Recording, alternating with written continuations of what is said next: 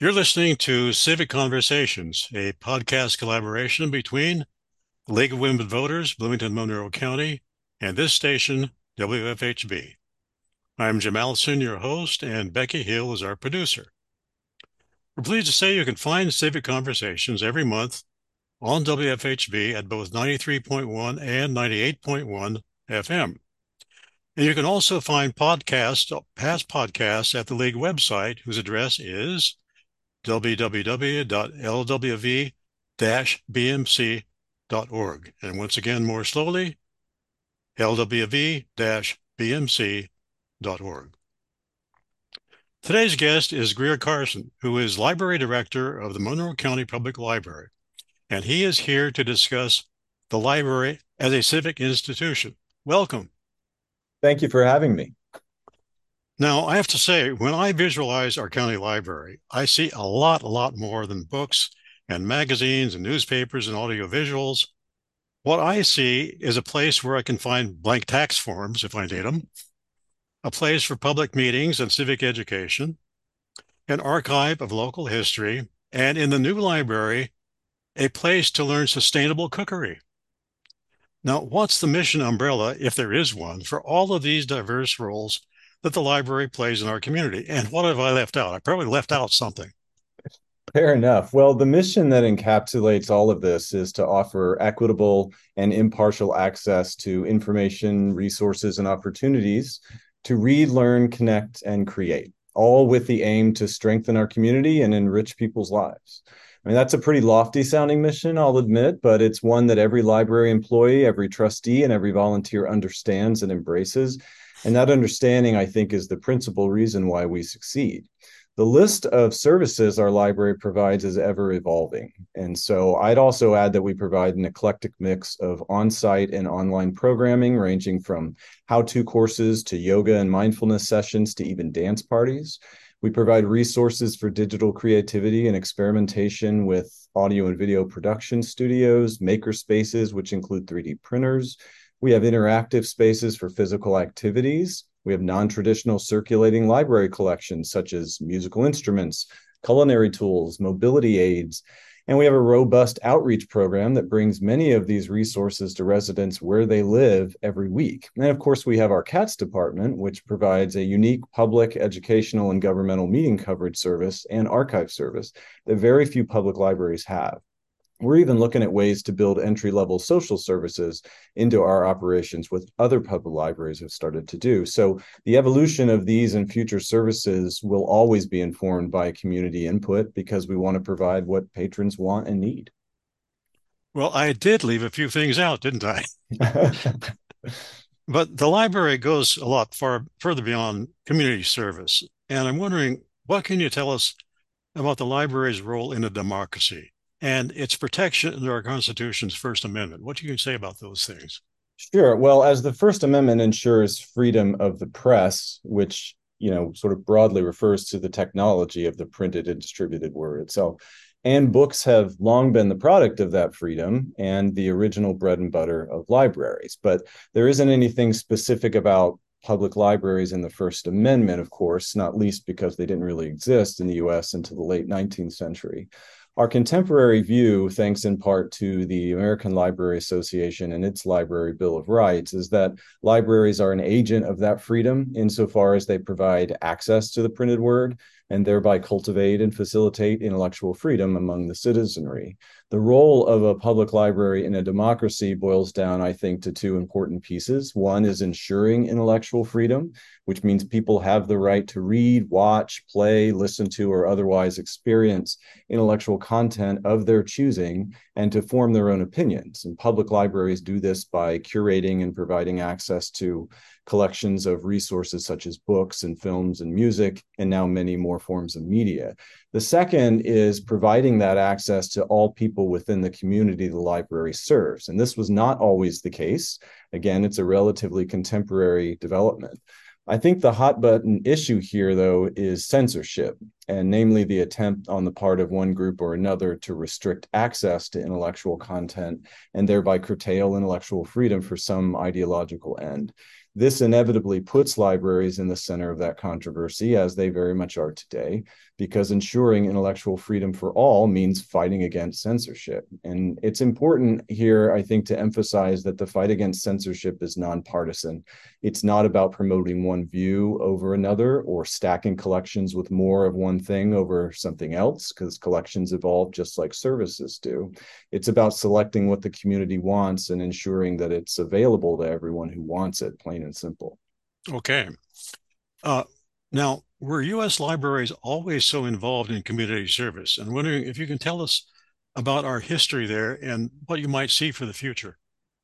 I don't believe so, at least not in their inception. Public libraries in the US started as private subscription libraries. Actually, Ben Franklin himself is often credited with opening the first public library, but that was a subscription model, which is inherently exclusive rather than community focus as we think of it today. And there were trade or industry specific libraries dating back to the late 18th century. But again, that's exclusive to employers and trade unions and not necessarily community focused. The first publicly funded libraries in the US emerged in the early 19th century, including our own here in Bloomington, by the way. Our inception date is 1820.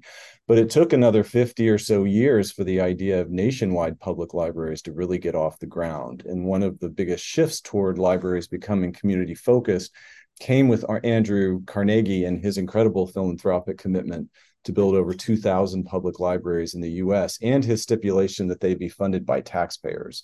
And by the way, Indiana has over 160 Carnegie libraries, which is more than any other state. This shift helped bring public libraries into more of the mainstream of civic consciousness, and that in turn helped public libraries see their mission in a different light. And then starting around the 1970s or so, public libraries began thinking of themselves more as community centers rather than houses of books. And this really transformed our service model in myriad ways, as your first question illustrates. I believe this will continue well into the future, not only because it's been a very successful transformation, but also because the needs of citizens are increasingly diverse, and public libraries are one of the few shared community institutions that provide that third space type of experience for citizens today. Indeed, my daughter lives in England, and their libraries are mainly prescription, and they're very different from what we have here. Yeah, very different. Yeah. Yeah. Um, I wonder, what can you tell us about the role of our libraries in the U.S. cultural wars, past and present? Yeah, well, I'm not sure how involved public libraries have been in terms of the history of US culture wars, other than the fact that libraries are always the center of attention when it comes to book banning, as our current censorship crisis demonstrates. But over the past decade or so, libraries have kind of doubled down on trying to better represent the diversity of the human experience by taking a close look at how well we really reflect marginalized or otherwise underrepresented groups of people. And we do this in at least three ways: collection development, public programming, and ensuring that resources and facilities are accessible and inclusive. In terms of our present culture war, any library program aimed at promoting awareness of the identities and experiences or even beliefs of a particular group is likely to generate blowback. And we've seen this with programs like Drag Queen Storytime or even Rainbow Reads.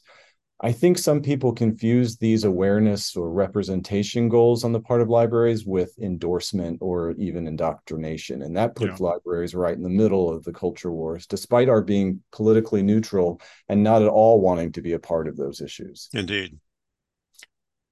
Uh, a lot of our listeners will be wondering exactly how does our library determine which books and other items can be in our collection? Oh, certainly. Well, it starts with our collection development policy, which is possibly the most important, and it's certainly the most foundational policy that a library can have. In this policy, we outline our philosophy for building diverse collections and our process for selecting and evaluating individual titles. And of course, this policy, like all of our policies, are made available on our website and are continually reviewed and updated as time goes on. Like most public libraries, we strike a balance between selection expertise and community input.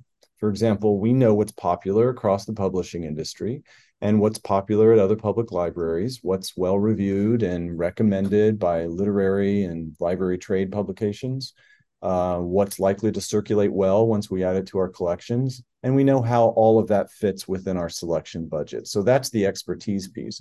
But we also seek and respond to community input, often down to requests for specific titles, which we very often satisfy as part of our selection duties. And that means there's kind of an ongoing public selection component to collection development. I like to think of it as our patrons serving in the role of perpetual advisors as to what we select. So there's a balance between the two. Yeah, I have a lot of friends who do exactly that. They're always phoning in, say, would you get this or that or Yeah, some, what else? Yeah, yeah. that happens a lot.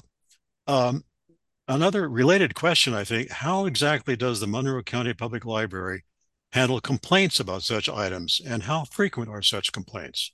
Yeah, good question. So we have a formal process, like a lot of libraries do, for patrons to request a reconsideration of a specific item. It usually begins with a conversation about that patron's concern between them and a staff member, and that's sometimes myself, which centers around our collection development policy and the notion of intellectual freedom. And if after that discussion, the patron still feels strongly that the item should either be recataloged and placed in a different collection or simply removed from the library altogether, then they're asked to complete a form and submit it for our review.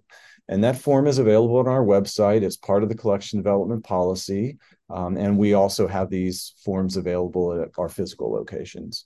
And so then we form a committee, and this consists of managers, librarians from different audience areas, not just the audience area of the title in question, and at least one community member. And they all independently read, watch, play, whatever, the title in question, and then they conduct independent research on how well the title was reviewed, how many other libraries have the title, and then they discuss as a group the concerns that were raised by the patron and issued through the formal reconsideration request form. The group then submits a recommendation after their work in writing to the library director to either recatalog, remove, or leave the item in place, including their research and their justification as it relates to the collection development policy and the principles of intellectual freedom. The library director then makes the final decision about the title and shares that decision in writing with the patron who submitted the request for reconsideration. We take this process very seriously. All good libraries do. It's kind of part of that public input and advisory piece that I mentioned before. On average, MCPL gets between 1 and 3 requests per year, and that has not changed despite the current climate, although we're always anticipating that it may. Okay, they're quite rare then. Okay. They're relatively rare, yeah. Yeah. Now, a little north of here, up in Fishers, Indiana, we see books being reviewed for, quote, appropriate materials, end quote.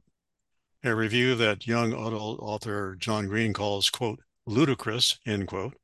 And I'm wondering, can you tell us how Fishers came to this and what do you think about it? Well, what's happened to our friends up in Hamilton East Public Library is unfortunately not an isolated case. There are other public library boards going through similar challenges and trying to serve the interests of everyone in their community at a time when there's significant ideological disparity among taxpaying library patrons. And I want to acknowledge that the circumstances and politics of any community have a great deal to do with any decision on the part of its library to modify its policies or practices. That said, there is a significant operational problem in having library staff review every title in depth in order to recatalog them and move them to another collection. The sheer volume of materials in a given collection makes this problematic. And in that sense, Green's use of the word ludicrous is appropriate. There is a higher level issue here, and ludicrous is again the right word to describe what's happening with library book challenges. And this criticism is for the impetus behind the decisions like we've seen at Hamilton East and not the library itself, their staff, administrators, or trustees. The call to censor or ban books or to recatalog entire sections of, in this case, young adult items, or to even overhaul library collection development policies is ultimately a red herring. This is 2023. The potential for books to confuse or mislead or indoctrinate young minds is dwarfed by the ubiquity and accessibility of the internet. So if you're genuinely concerned about the appropriateness of content and its impact on our youth, then go after Apple, Google, Microsoft, Meta, Twitter, Verizon. I mean, this is where concerns about access to and the impact of intellectual content would be appropriate. And I bet you'd find more commonly shared concerns and goals on both sides of the ideological divide if that were the focus. Going after books is easy, it's a time-worn practice, but I think it amounts to window dressing as far as 21st century culture wars are concerned in our country. And it also has very real and negative consequences for the library professionals and educators whose livelihood is on the line. And that's ludicrous and careless. All right. Well, thank you very much, Mr. Grier Carson, for talking to us about our wonderful Monroe County Library. Good luck to you in the future. And to our listening audience, thank you for listening to us on Civic Conversations. This is Jim Allison of the League of Women Voters, Bloomington, Monroe County. The League is a nonpartisan, grassroots, citizen-led organization that has been fighting since 1920 to improve our government and engage all citizens in the decisions that impact their lives.